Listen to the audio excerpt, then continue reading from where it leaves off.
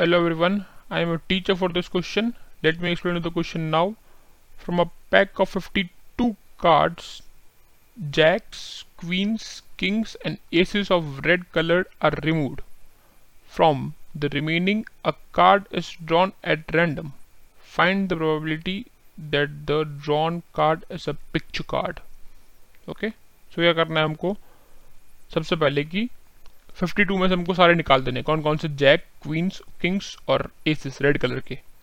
तो टोटल कितने बच जाएंगे हमारे पास? टोटल आउटकम्स कितने बच जाएंगे हमारे पास? 52 में से 2 जैक निकाल दिए, 2 क्वीन निकाल दिए, 2 किंग निकाल दिए, 2 एसेस निकाल दिए. कितने हो गए? 44 हो गए. एंड फेवरेबल आउटकम्स कितने हो जाएंगे? क्या निकालना है हमको? Picture card. पिक्चर कार्ड होते कितने हैं? किंग, क्वीन और जैक होते हैं, राइट. हर तरीके के 4 होते हैं. तो 4 चीज़ों कितना होता है? 12 माइनस. अब देखो दो तो हमने निकाल दिए, 2 रेड के निकाल दिए जैक, 2 क्वीन निकाल दी रेड की और 2 किंग निकाल दिया रेड. तो कितने बच गए? 6 बच गए. ओके. एंड फॉर्मूला क्या होता है हमारे पास? प्रोबेबिलिटी ऑफ इवेंट ई क्या होता है? Favourable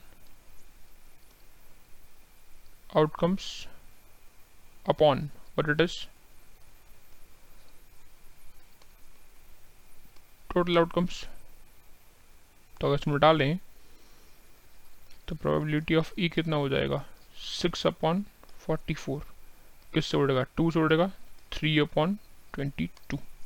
so final answer for the question is 3/22. Probability of event E is coming as 3/22. I hope you understood the explanation. Thank you.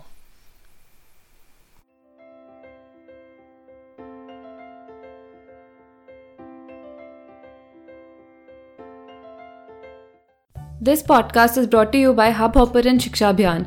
अगर आपको ये पॉडकास्ट पसंद आया तो प्लीज़ लाइक, शेयर और सब्सक्राइब करें और वीडियो क्लासेस के लिए शिक्षा अभियान के यूट्यूब चैनल पर जाएं.